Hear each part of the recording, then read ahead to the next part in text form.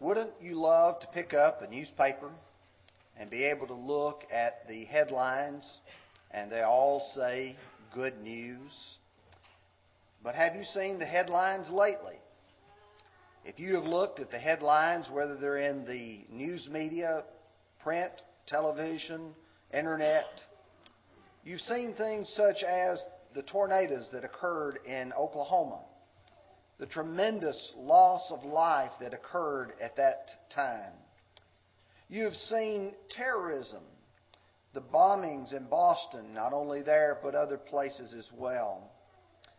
You cannot help but see all the political corruption, whether it's the IRS and their targeting of groups, whether it is the lying of people who have been giving testimony with regards to it, the philandering that takes place by many of our politicians, and then the national debt, as of this past week, was $53,002.94 for each and every one of us. Or you consider the religious scandals that make the headlines. Various individuals from different religious groups are involved in immoral behavior.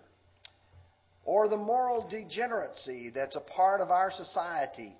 If you've watched about what has taken place with the Boy Scouts of America and their acceptance of homosexuals, or if you have watched and seen people who just live together outside of the bonds of marriage, it seems as if you and I are constantly being bombarded with bad news. And you know, it would be very easy to become cynical about the state of this world. In fact, to become a little bit depressed and to say that there are no good words to be spoken, no good news. When Jesus came in Luke chapter 7 and verse 31, He said, "To what will I liken the men of this generation? And what are they like?" If the Lord were to appear today, would He not also say, "To what would I liken this generation of people?" About 30 years ago, Miss Anne Murray released a song called "A Little Good News." A few weeks ago, just by chance, I happened to hear that song on the radio. Rarely listen to the radio anymore, but I happened to hear that. And I thought, how appropriate, 30 years later, we could use a little good news. I thought about how it would be great to have the newspaper have a whole paper full of good news, or have the television news nightly come on and say, here's what great things people did today. But you know what really dawned on me? Is that's my job. Really, it is. If you go to Romans chapter 10, beginning with verse 13, Paul writes, "For whoever calls upon the name of the Lord shall be saved. How then shall they call on Him in whom they have not believed? And how shall they believe in Him in whom they have not heard? And how shall they hear without a preacher? And how shall they preach unless they are sent? As it is written," and then he quotes Isaiah chapter 52 verse 7, "How beautiful are the feet of those who preach the gospel of peace, who bring glad tidings of good things." You see, the truth is, this world is full of sin. It's full of wickedness. It's full of sorrow. And the real good news is to be delivered by those who are preaching and teaching God's Word. This lesson, hopefully, will be one that will be uplifting, be encouraging, and will provide us some words that will help us as pilgrims plodding through this world of sin. This morning, I really want us to study two things. Number one, the gospel is good news. Then number two, what makes the gospel good news? Let's look at it to begin with. The word gospel itself simply means good news. If you go to the Bible, every time you see the word gospel there, you could put good news, and that would be an accurate translation. It is a refreshing message. It's one that really gives us some encouragement, some uplifting. In the book of Proverbs, chapter 25 and verse 25, Solomon illustrated good news like this. He said, "As cold water is to a weary soul, so is good news from a far country." Some of you this past weekend likely worked in your gardens. You may have worked in your yards. I'm sure if you did, you built up a sweat, and one of the things that you would love to have at some point, I'd love a good cold drink of water. He said, good news is like that from a far country. It is refreshing. It gets us going. In Proverbs 15 and verse 30, he said, "The light of the eyes rejoices the heart, and a good report makes the bones healthy." When you hear those good words, it is uplifting, it is encouraging, it is helpful. And what's great is this message of good news is for everybody. It's not just for a special few. When Jesus gave the Great Commission in Mark chapter 16, verse 15, and He said to them, "Go into all the world and preach the gospel to every creature." Preach the good news to every creature. It's to be announced to everyone because it is for everyone.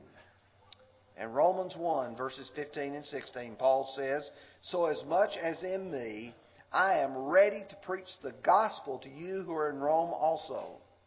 For I am not ashamed of the gospel, for it is the power of God for salvation to everyone who believes, to the Jew first and also for the Greek." It's God's power for each and every one. But you see, the gospel itself is inseparably connected to Christ. You cannot have good news without the message of Jesus Christ. I want you to turn with me back in your Bibles to the book of Isaiah again, to chapter 52 and verse 7. We just read that together as Brother Shannon read it for us. But you have to see the big picture here. How beautiful upon the mountains are the feet of him who brings good news, who proclaims peace, who brings glad tidings of good things. Now notice as he goes on in this, that Paul did not quote that part of it, who proclaims salvation. You see, this is a message about being saved. Who says to Zion, "Your God reigns." What Paul is trying to capture is the thoughts that are found here. The salvation that is provided by God and how that is good news. But you have to keep on reading. And you go all the way to chapter 53. And he begins chapter 53, "Lord, who has believed our report?" Verses 2 and 3, "He shall grow up before him as a tender plant, and as a root out of a dry ground. He has no form or comeliness. And when we see him, there's no beauty that we should desire him. He is despised and rejected of men, a man of sorrows and acquainted with grief." And then he goes on to emphasize that by his stripes we are healed. In verse 6, "All we like sheep have gone astray. Everyone has turned aside to his own way. And the Lord has laid on him the iniquity of us all." You see, he's our Savior because he is suffering in our place. Is it good news to know that you do not have to suffer and that someone else has taken it for you? Most certainly it is. Looking backwards, when Paul wrote the Galatians, he was trying to point out that God had a plan to save man from the very beginning. And he said in chapter 3 and verse 8, "And the Scriptures, foreseeing that God would justify the Gentiles by faith, preach the gospel to Abraham beforehand, saying, 'In you all the nations shall be blessed.'" You see, back when God told Abraham, "In your seed," talking about Christ coming. Chapter 3, verse 15. All the nations of the earth will be blessed. That was good news to Abraham. And it's also good news to us as well. Perhaps the classic passage, though, is 1 Corinthians chapter 15, verses 1 through 4. As Paul is going to focus on the resurrection of man, he has to provide for us the proof for and the substance of the resurrection. And so he says, "Moreover, brethren, I declare to you the gospel which I preached to you, which also you received, and in which you stand, by which you are saved, if you hold fast the word which I preached to you, unless you believed in vain. For I delivered to you first of all that which I also received, that Christ died for our sins according to the Scriptures, and that He was buried, and that He rose again the third day according to the Scriptures." You see, the gospel message involves Jesus' death, His burial, and His resurrection. All three aspects are very important. His death was for us. The fact that He shed His blood, going back to Isaiah 53, the fact that He suffered for us. His resurrection holds forth for us the hope of, the encouragement of, the fact that we also will be resurrected. And this gospel calls men to enjoy that same glory that Jesus enjoyed being resurrected. And 2 Thessalonians 2:14, "To which He called you by our gospel for the obtaining of the glory of our Lord Jesus Christ." God calls each and every one. He extends this good news to each and every one that we can enjoy that. But what makes this gospel so good? You know, there's a great lesson in the Bible about why the gospel is such good news. And to do that, I want you to focus your attention again on a passage in Isaiah, chapter 61, verses 1 and 2. And again, it's in the same kind of context that chapter 52 and chapter 53, chapter 56. Let's look at chapter 61, verses 1 and 2. "The Spirit of the Lord is upon me, because the Lord has anointed me to preach good tidings to the poor. He has sent me to heal the brokenhearted, to proclaim liberty to the captives, and opening of prison to those who are bound, to proclaim the acceptable year of the Lord, and the day of vengeance of our God, to comfort all who mourn." As you survey that passage, you will see several aspects of it. There's a release of debt to the debtor. There is freedom to the slave. There is life for the dead. There is health for the sick. And there is happiness for the sad or the downtrodden. For the remainder of our lesson, I'd like for us to go through each of these and to see why the gospel is such good news for us. Let's begin, first of all, with release from debt to the debtor.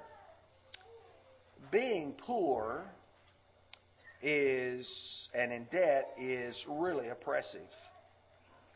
Some of you have had to go through this in life, especially those of you who are young. You know what difficulty there is, that you have so many things you need, and what you have to do, you have to borrow. But do you know what the Bible tells us about debt in Proverbs 22:7? "The rich rules over the poor, and the borrower is a servant to the lender." What he's trying to say is, when we are in a situation of debt, we are in a situation of obligation. We owe something to someone else. Because of that, they enjoy a position that is above us. We're under them. We're ruled over by them. Jesus illustrated the idea of debt very well in a passage in Luke chapter 7. I can't read all the way from verses 40 to 50, but I do want to concentrate on verses 40 through 43. Jesus is at the house of a Pharisee by the name of Simon. And Jesus answered and said to him, Simon, I have something to say to you. So he said, Teacher, say it. There was a certain creditor who had 2 debtors. One owed him 500 denarii and the other 50. And when he had nothing with which, or they had nothing with which to repay, he freely forgave them both. Tell me therefore, which of them will love him the more? Simon answered and said, I suppose the one to whom he forgave more. And he said to him, You have rightly judged. Now you think about the debt which you have. Some of you may be privileged not to owe any debt right now. But you think about if someone were to come to you and say, You know the mortgage on your house? That debt's forgiven. You know the money that you owe for your student loans? That money's forgiven. Can you imagine the thought of being forgiven of a great debt? We have to realize that when it comes to sin, you and I have a great debt, and that debt is so large that you and I can't pay it. And when Jesus comes and He brings this message of good news, it is to say to us, your debt is freely forgiven. Folks, that's good news. A debt that I cannot pay, He has freely forgiven. Second illustration that He would use is that of a slave being set free. Now that's very difficult for you and I to comprehend today because we have not grown up in a society where slavery is a part of everyday life. In the first century, slavery was a fact of life. Just a couple of weeks ago, we studied from the book of Philemon. And when we studied from that book, we studied about Philemon and his slave Onesimus, how he owned him. When we studied the book of Colossians and when we studied the book of Ephesians, we studied about masters and slaves.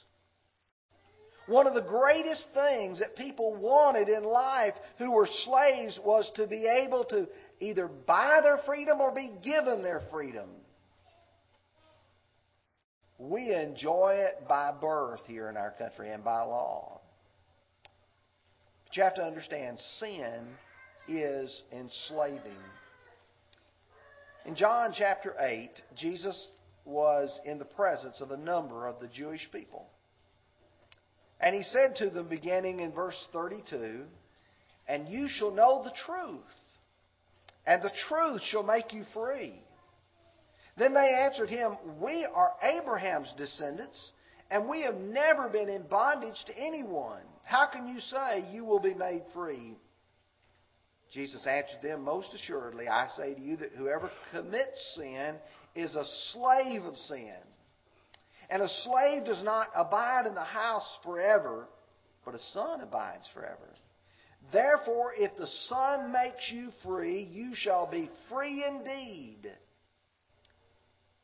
He's trying to say that the Son, Jesus Christ, came to set men free from their sins. Sometimes people don't understand the great burden it is to have sin like a shackle around your neck. That it guides you, it drives you, it enslaves you. But when we read Romans chapter 6, verses 16 through 18, Paul would write, Do you not know that to whom you present yourselves as slaves to obey, you are that one slaves whom you obey, whether sin leading to death or obedience leading to righteousness? But God be thanked that though you were the slaves of sin, You obey from the heart that form of doctrine to which you were delivered, and having been set free from sin, you became slaves of righteousness. You see, sin doesn't have to rule over me anymore. I don't have to let sin guide and direct my life because the Lord has set me free from it. That's good news. The third aspect that the Lord addresses here is life for the dead. One of the great problems that many people struggle with in this life is understanding death and life. And the truth is that death is certain. Hebrews chapter 9, verse 24, it's appointed unto man once to die, and after this the judgment. But eternal death is not certain. Eternal life is a privilege, is a gift. Listen to John 5:24. Most assuredly, I say to you that he who hears my words and believes in him who sent me has everlasting life, and shall not come into judgment, but has passed from death to life. You and I are born into this world pure and holy. But somewhere along the line, as we become aware of good and evil, we choose to do evil. And in choosing to do evil, we become sinners. The wages of sin is death. But the free gift of God is eternal life. Romans 6 and verse 23. Jesus conquered death for us. In studying the book of Hebrews chapter 2, beginning with verse 15, the writer says, and release those who, through fear of death, were all their lifetime subject to bondage. You see, death had a fear for man because if you were living under the situation without Christ and you didn't have forgiveness of sins, death was eternal. For he does not indeed give aid to angels, but he gives aid to the seed of Abraham. Therefore, in all things he had to be made like his brethren, that he might be a merciful and a faithful high priest in things pertaining to God, and to make propitiation for the sins of the people. For in that he himself suffered being tempted, he is able to aid those who are being tempted. In 2 Timothy 1 and verse 10, Paul would say, but now has been revealed by the appearing of our Savior Jesus Christ, who has abolished death and brought life and immortality to light through the gospel. Oh, you see the good news in it then. He has brought life through the gospel. Health for the sick. Sickness is just not fun. Not very pleasant. Yesterday afternoon I started having an abscessed tooth. It's not any fun, folks. But you know, as you think about the sickness and the sad affliction, there's some parts of sickness that are even much worse. Cancer. How many people have been afflicted by this awful disease and had to suffer some terrible treatments for it? Heart disease. I can't tell you how many people who are sitting here in the audience who have either stents or bypasses. Diabetes. How that afflicts the body, where people lose limbs and go blind, early death. You see, when you start thinking about sickness, it's an awful affliction. But the truth is, we have an affliction much worse than cancer. We have affliction much worse than any heart disease or diabetes or any other disease that you might be able to name. And that disease is sin. And the Bible calls Jesus the great physician. because He is able not only to diagnose, but He is able to deliver the cure for it. Listen to Mark 2:16 and 17. And when the scribes and the Pharisees saw Him eating with the tax collectors and the sinners, they said to His disciples, "How is it that He eats and drinks with tax collectors and sinners?" When Jesus heard it, He said to them, "Those who are well have no need of a physician, but those who are sick. I did not come to call the righteous to repentance, but sinners to repentance." You see, what Jesus is the great physician of is being able to cure the worst disease ever known to man. Then happiness for the sad, for the downtrodden. You know, sometimes we don't think of the great value of happiness and the great sorrow that's in sadness. Sadness generally results from bad circumstances. Things come before us and they're going in the wrong direction, they're unpleasant, and we experience sadness because of it. On the night the Lord was betrayed by Judas, I would say that would be a sad night. On that same night in which the Lord was betrayed, He knew that He was going to die the next morning. And He announced that to His disciples. And here's the way He summarized it to them in verse 20 of chapter 16. "Most assuredly, I say to you, you will weep and lament. But the world will rejoice, and you will be sorrowful. But your sorrow will be turned into joy." It looks bleak right now. It looks bad. But happiness is coming. Philippians 4 and verse 4, from a Roman prison cell, Paul wrote, "Rejoice in the Lord always, and again I will say, rejoice." Dropping down to verse 6, "Be anxious in nothing, but in everything by prayer and supplication with thanksgiving, let your requests be made known to God. And the peace of God, which passes all understanding, will guard your hearts and your minds through Christ Jesus." There's joy and happiness for the sad. For those who see life for what it really is, this can be a very powerful message. I think about the Lord as He went around preaching the gospel. As the disciples went around preaching the gospel, what kind of people listened? What kind of people did that message resonate with? According to Mark 12:37, "And the common people heard Him gladly." You see, the common people could look at life and see it for what it is. All this bad news around us. This news that's being offered is good news. Does this move you?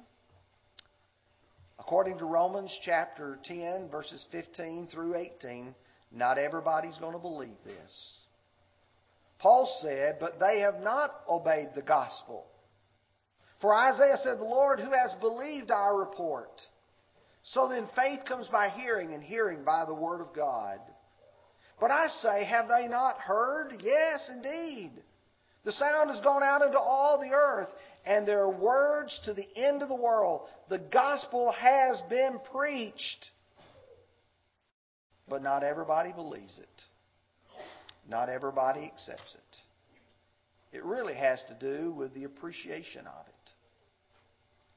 In 1 Corinthians chapter 1 and verse 18, "For the message of the cross is foolishness to those who are perishing. But to those of us who are being saved, it is the power of God." You hear that message, and to some of us it's good news. To others, they look at it as foolishness. And the question that we end with is, what will you do with the good news? Will you accept it? Will you obey it? Will you embrace it? Or will you allow the good news to go unheeded? If you'll take your songbooks and turn to the Song of Invitation, in just a moment or two, we're going to stand and sing this song.